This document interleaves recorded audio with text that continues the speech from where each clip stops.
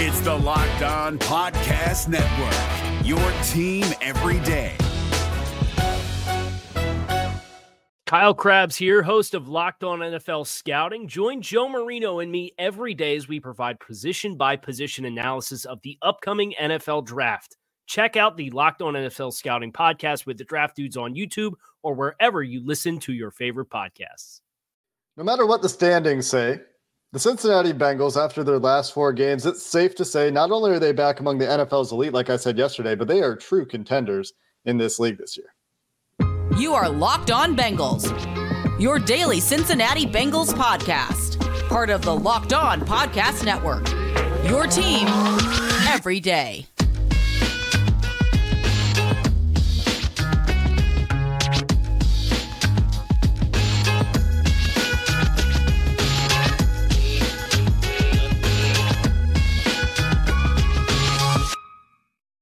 What's up, Bengals fans, and welcome to another episode of the Locked On Bengals podcast. I'm your host, Jake Lisco. He's your host, James Rapine. We're part of the Locked On Podcast Network here on Locked On Bengals, where we have your takes like the Bengals are Super Bowl contenders and much deeper analysis than that. Of course, we're covering you 5 days a week. And if you're new to the show and you want everyday Bengals coverage, make sure you subscribe on YouTube or anywhere you get your podcast. This episode brought to you by FanDuel. You'll get $150 in bonus bets with any winning $5 money line bet. That's $150 if the Bengals win and you bet on them to cover the line. Check it out at FanDuel.com/lockedon to get started. And James, we're going to start today with a conversation about why, despite what the standings might say, the Bengals the last wild card team in the AFC at 5-3. The Bengals last because of tiebreakers in the AFC North. They've shown enough in the last 4 weeks, and we alluded to this yesterday, to be considered real contenders again, which is where we thought they'd be coming into this season. Sure, because a lot of these teams ahead of them have zero chance to win the Super Bowl, right? And that's the reality. I think that when you look at most of these teams, and in general, it's not just AFC, NFC, you could go as well. Like, you look at the standings, are you buying? And the Jets, for example, who are on the outside looking in and haven't played on Monday night yet, you think they have a chance to win the Super Bowl? Like, no, they don't. Like, they're fine. Even though Mike Petraglia might buy him. There are other teams. I don't think the Steelers have a shot to win the Super Bowl. You don't think right? Aaron Rodgers is coming back in December to lift the Jets up? He may come back. He's not going to lift them up. Like, it's more likely that he comes back and stinks than he comes back and is great. I don't think he comes back, though. That's insane. But maybe he does. I don't want to rule it out. Crazy idea. Yeah. It is crazy. But, like, to me, it's Chiefs, Ravens, and then it's the Bengals. I like the Bengals better than the Dolphins, than the Steelers, than the Jags, than the Browns. And I get it. They have the same record as Cleveland. Cleveland beat them head-to-head. The difference right now between the Ravens and the Bengals, to me, is that head-to-head matchup to a degree. That doesn't mean the Bengals won't finish ahead of the Ravens. It doesn't mean that they won't win the AFC North for a third consecutive year. I think all of those things are achievable. But right now, if I had to rank teams, it would be in that order. And here's the other part of this. Let's say they were going into the playoffs, and you look at the Ravens and then you look at the Bengals. Well, the Bengals have won in the playoffs. They've gone on the road and won.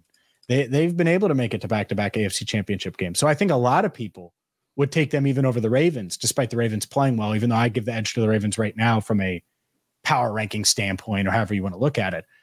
And so I think the Bengals are right there. And the reason they're right there is because everything lines up. Joe Burrow, elite quarterback, eye test, numbers, 631 yards over the past couple of weeks, 77% completion percentage, 5 touchdowns. He's moving the ball. He said it on NBC after the game. He can run. He can run now. That's the big difference. And he's moving in the pocket. And this offensive line has taken a step. We've talked about the defense. Like, there's a lot of reasons to like the Bengals. And so, yes, 7th in the AFC. They are not the 7th best team in the AFC right now. They are not the 4th best team in the division either. But that's what the record says they are, so that's what they are. But that doesn't, if the playoffs started right now, I wouldn't rule them out as Super Bowl contenders just because they're the 7th seed, to your point. That's the problem with the power rankings that are essentially glorified standings, like slightly adjusted standings for recency bias. You take a look at the last 4 weeks, this winning streak for the Bengals, when they've started to look more like themselves, when Joe Burrow started to be himself more on offense. Third in the NFL in offensive success rate behind just San Francisco and Buffalo. 51% success rate. These are plays that add positive expected points for an offense. And drop back success rate, they're first in the NFL in that time frame by a pretty good margin, ahead of San Francisco, ahead of Kansas City, ahead of Buffalo. So this offense, and Joe Burrow, who's back on top of a lot of the advanced quarterback stat metrics in the last 4 weeks as well, with his increased health, with his ability to make plays off script, with his ability to extend plays and find T. Higgins outside of structure a couple of times to make those little micro movements in the pocket to buy time to complete passes that he couldn't do earlier in the year. And his accuracy obviously improved with his mechanics being restored. That's the Bengals we expected on offense this year. And that's the Bengals that offensively can play with anybody in the league. Yeah, I think Baltimore's really good. I think Kansas City is really good. And honestly, like, the trend with Kansas City is that they will figure it out on offense. Maybe they don't have enough pieces this year outside of Travis Kelce to actually ever really figure it out on offense, but the defense certainly looks legit for Kansas City, one of the better defenses in the NFL this year. And so I do think that those are the other teams in the AFC right now, if you had to pick a couple. And there are a bunch of other teams that, if you look at standings, you look at results so far, it looks like they might be better than the Bengals. But when you isolate to when Joe Burrow's been feeling better, when they've been able to open up the playbook a little bit more in the last couple of weeks, when they've played some of these really good teams in the last couple of weeks, despite the flaws and injuries that San Francisco and Buffalo might be dealing with, it's really easy to believe in the Bengals here going forward to sustain the success, even with the tough part of the schedule, because like you said, we've seen them do it. We've seen them have playoff success. We've seen them beat good teams down the stretch. We've seen them be clutch. There are still some concerns about this team, and we'll talk about some of those. I think that the defense needs to be more consistent. They're very opportunistic right now. We talked about that yesterday. They're making the clutch play. If you add the clutch play with more consistent play on defense, then you have a really, really good defense and a complete defense. And so there's some work to do over there with the explosive plays and some of the tackling issues that come up from time to time. But all the pieces are there around this team. And we'll talk about some of the coaching decisions a little bit later in this episode as well, that have some room for improvement. But all the pieces are there for them to make that run again, like we've seen them do the last couple of years. And you noted this on our last show, or at least tweeted it. They're ahead of where they were last year. And the fact that they're 5-3 and not 4-4, that's nice. That's a jump. And I think there is a blessing. Yeah. Like, a lot of people look at the schedule and say, man, it's so tough. We'll talk about the Texans. That's not a pushover team.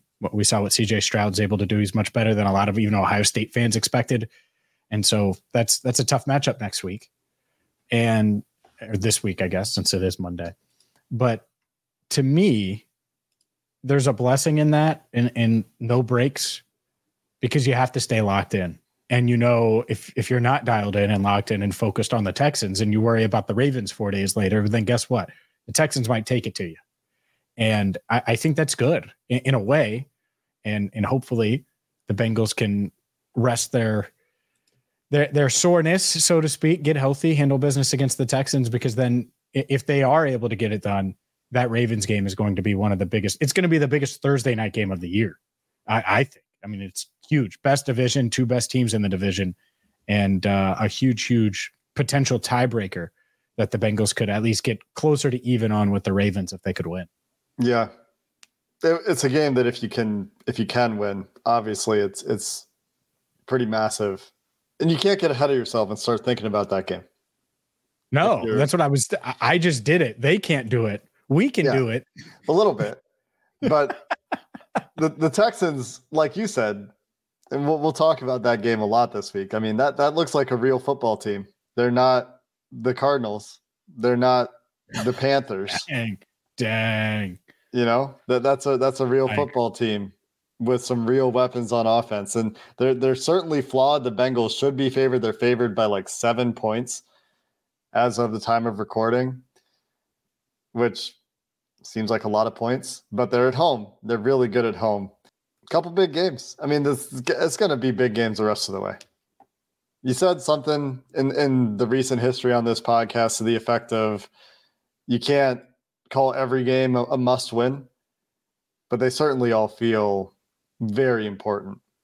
And that's what happens, I guess, when you start 1-3. Coming up next, alluded to this in yesterday's show as well, the tight ends break out in a big way for the Bengals against the Buffalo Bills on primetime football.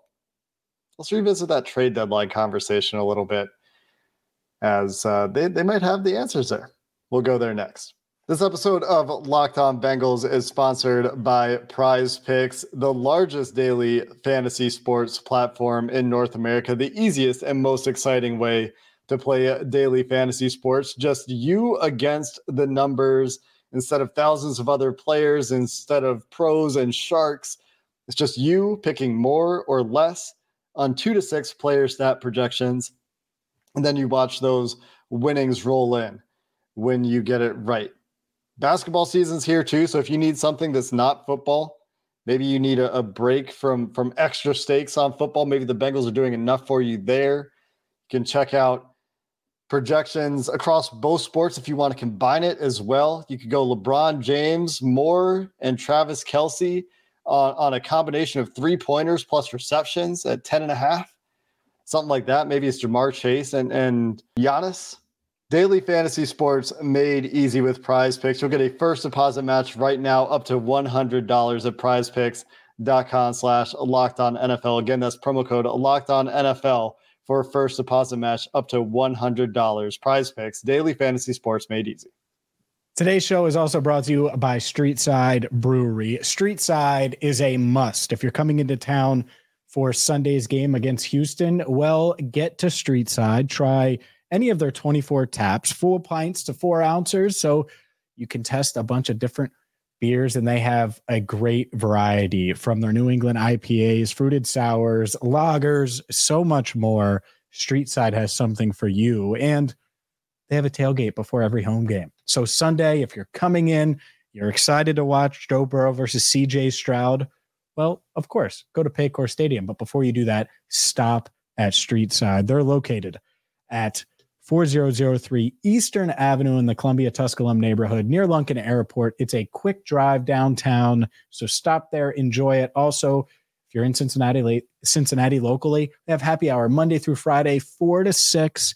Check them out today. It's not the east side. It's not the west side. The best side is Streetside. Talked a lot about tight ends at the trade deadline, James. Talked a little bit about this last night.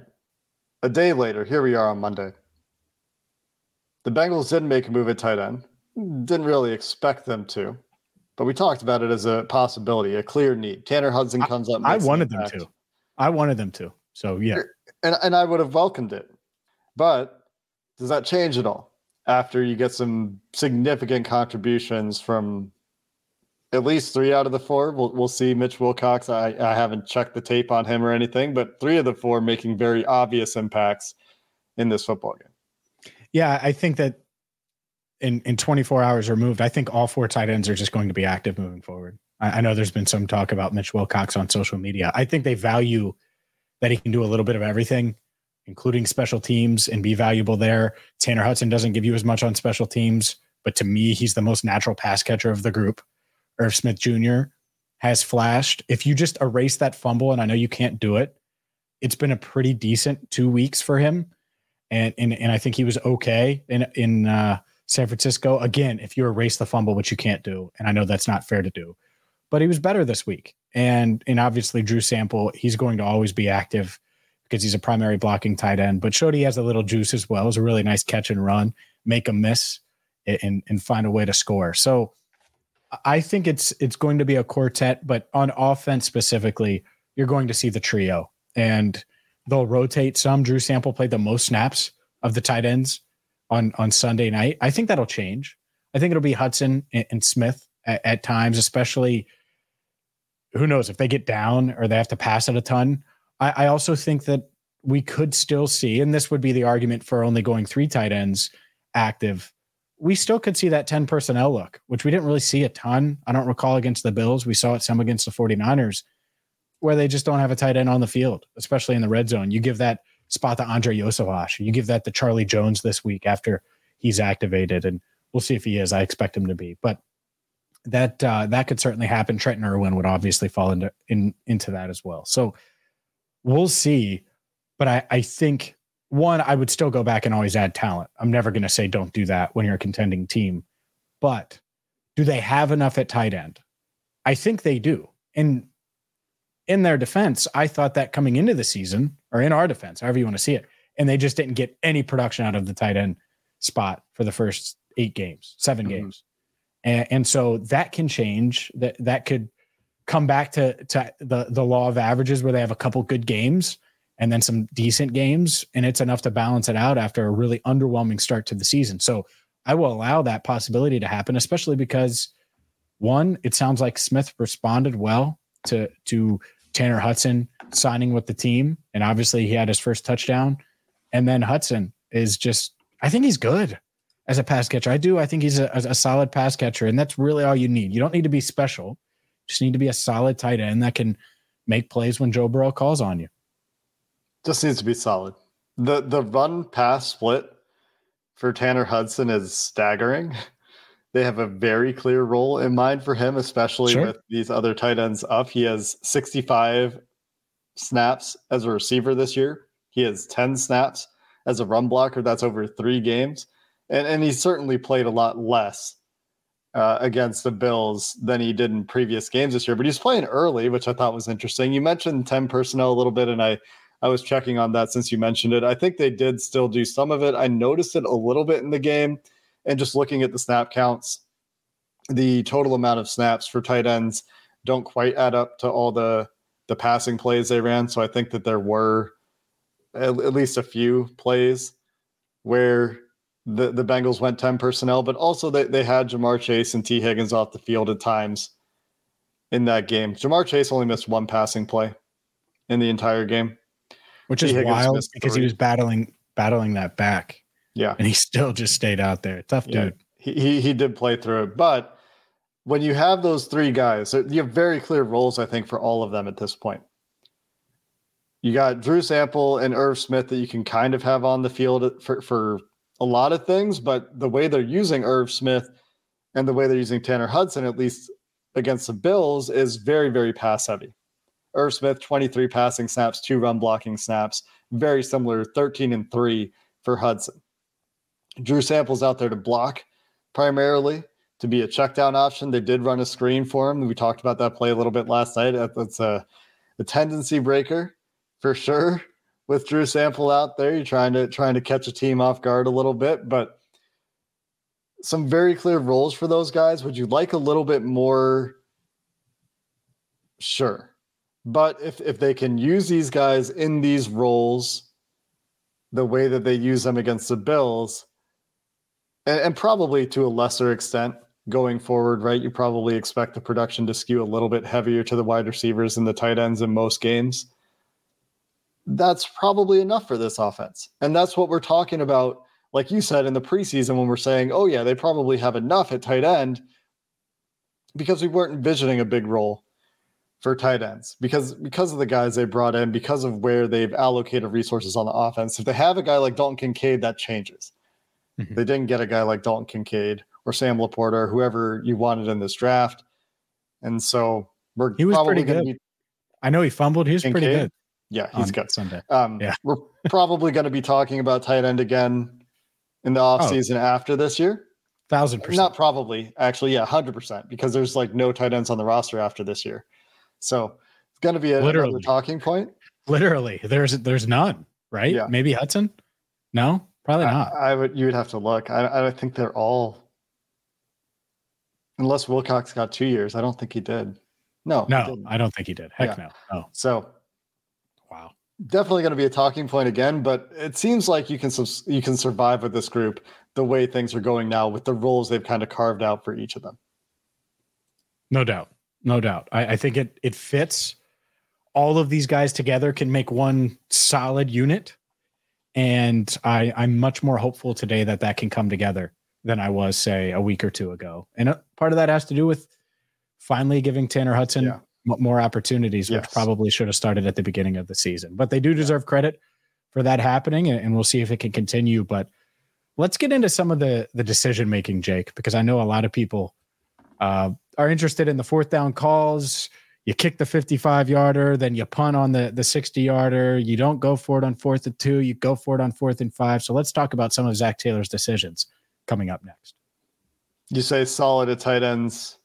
I say that's a generous word. Maybe it's passable. Today's episode of Locked On Bengals, sponsored by FanDuel, America's #1 sports book. We have that special offer we talked about. New customers will get $150 in bonus bets with FanDuel right now with any winning $5 money line bet. If you like the Bengals to cover against the Bills, and they did, that's $150 in bonus bets from FanDuel. $150 if you bet the money line and the Bengals win the game.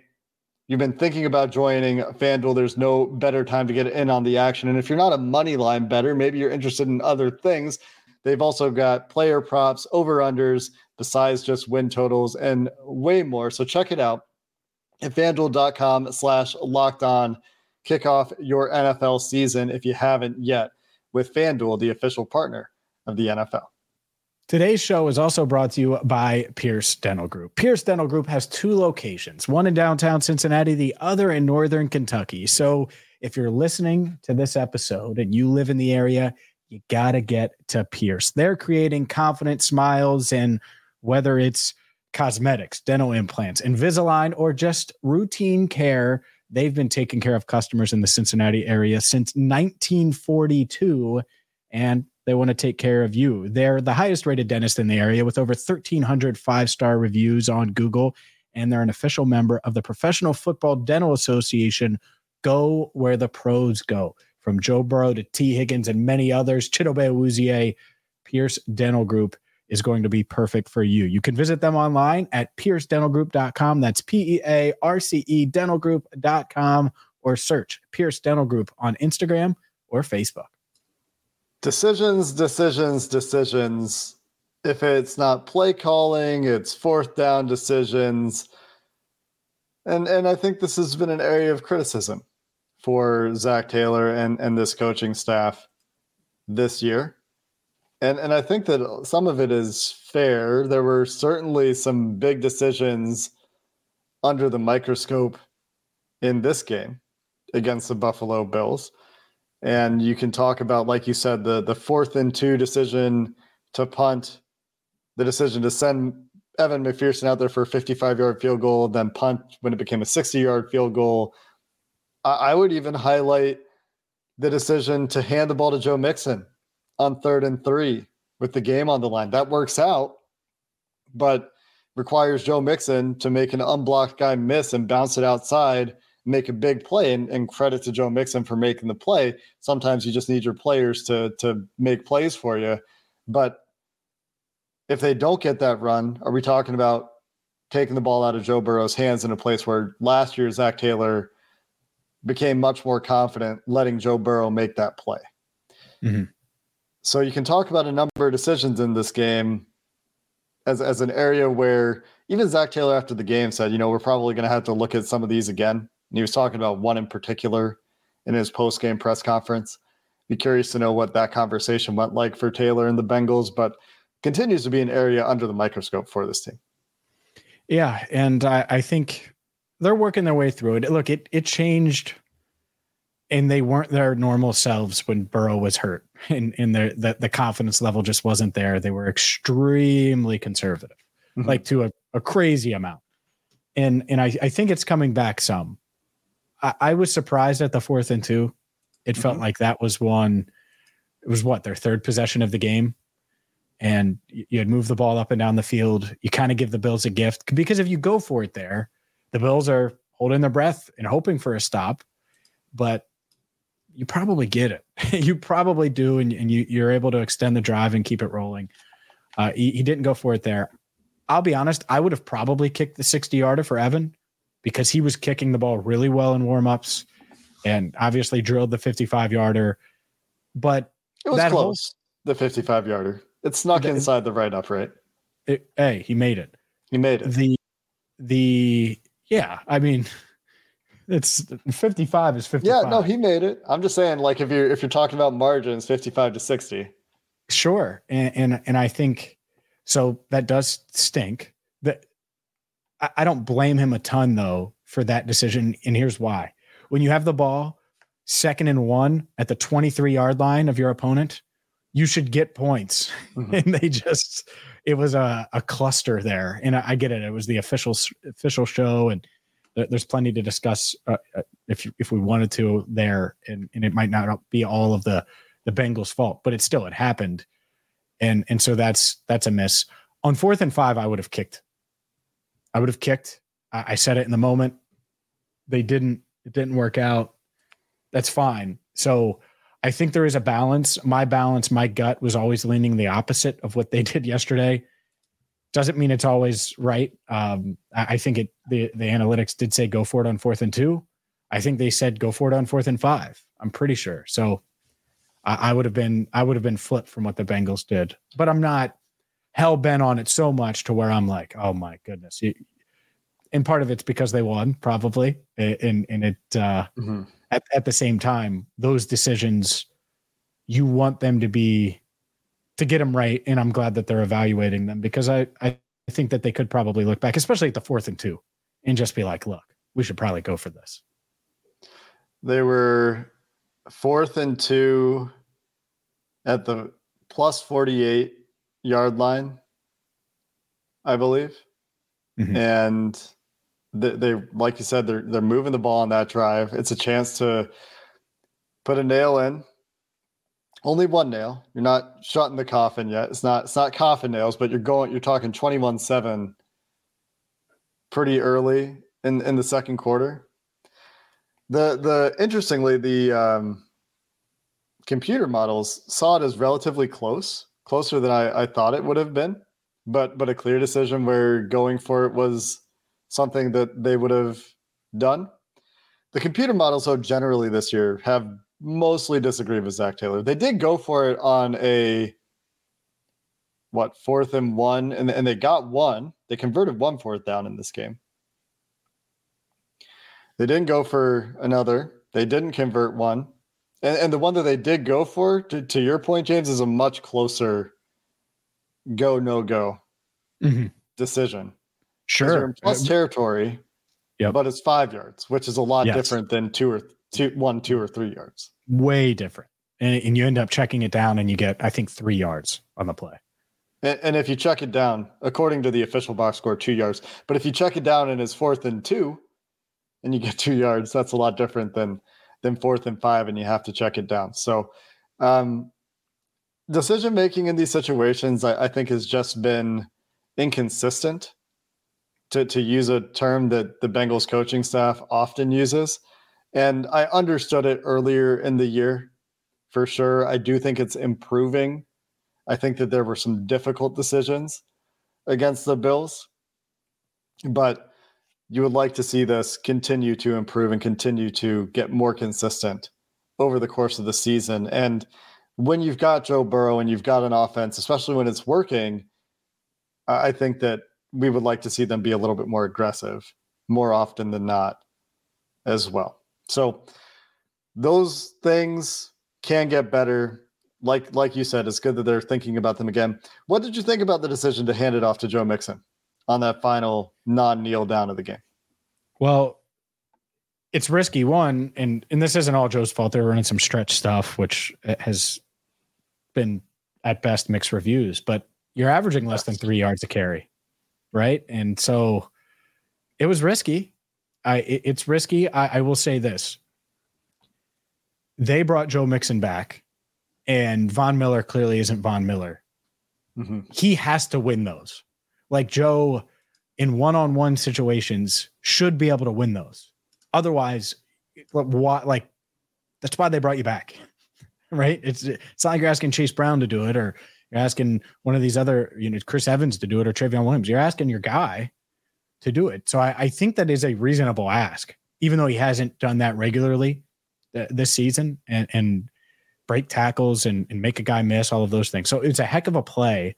I hope he can build off of that. And that's also why we talked about running back so much before the deadline, is because it would be nice to have another option.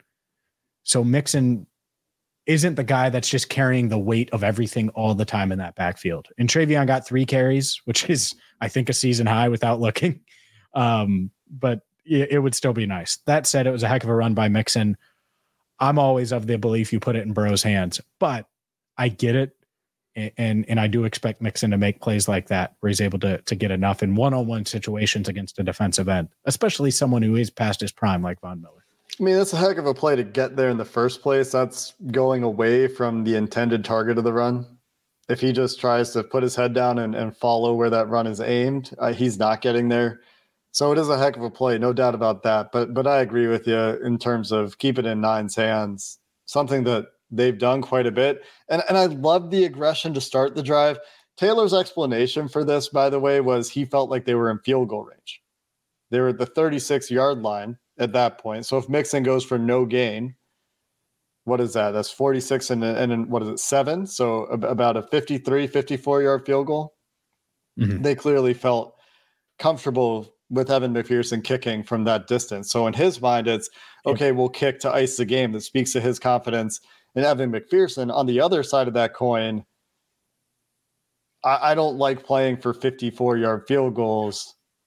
And if you miss it, you're giving the Bills the ball at the midfield and they need a touchdown to win the game. And it's the clock part. And I think that's why you also run it, is because the Bills, you're running. So if the plan is to kick a field goal, the game's just over, right? If they make it, but if they miss it, you're kicking the field goal with 1:20 left. And if you miss it, the clock is really not a huge factor with the Bills getting the ball pretty close to midfield. Sure. But in their head, yeah, I get it. You get the first down, it's done. But that's probably it, because if you throw an incomplete and then you kick the field goal, clearly he was kicking the field goal, mm-hmm. and that was it. And so if you know you're kicking the field goal, I think you run it. It's a good job by Mixon though, to get downhill, because if you get tackled for a 2-yard loss on a stretch like that, bro, like that's nightmares. That nightmare field. It's like a sack, right? It's not good. And that's a risk.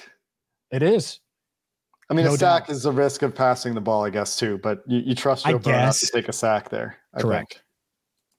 Yeah, I think so too. It was a heck of a play, but I agree. It was risky. Great play by Mixon. He deserves credit, especially after what was a tough night overall for him. Yeah, it started well, finished well. And for this team, I mean, that's kind of microcosm of this team right now, right? Start well, finish well, win games. Mm-hmm. And there's plenty of signs in the middle that they're continuing to build toward that fully complete game. And I'm excited to see that whenever they put it together, because that'll be a spectacle. When could really use it. Could really use another step in the right direction on Sunday. And then, like I said, I'm not on the team, so I can look ahead. Yeah. That Thursday nighter could really use it then. Keep building, as Joe Burrow says, keep getting better. That's going to do it for this episode of the Locked On Bengals podcast. Hoping to have some film to break down for you here in the near future before we shift our attention forward to the incredible performance, really, from CJ Stroud and the Texans. Big offensive showcase, and a team that's better than we thought they would be at the start of the season, coming to Cincinnati next week. Until then, thanks for listening to this episode of the Locked On Bengals podcast. Hooday, and have a good one. Hey, Prime members, you can listen to this Locked On podcast ad-free on Amazon Music. Download the Amazon Music app today. Is your team eliminated from the playoffs and in need of reinforcements? Maybe it's time for a rebuild, or maybe they're just a player or two away from taking home the Lombardi Trophy. Either way, join Keith Sanchez and Damian Parson for Mock Draft Monday on the Locked On NFL Draft Podcast. They'll tell you which college football stars your team will be taking in the 2024 NFL Draft. Check out Mock Draft Monday on the Locked On NFL Draft Podcast, part of the Locked On Podcast Network. Your team every day.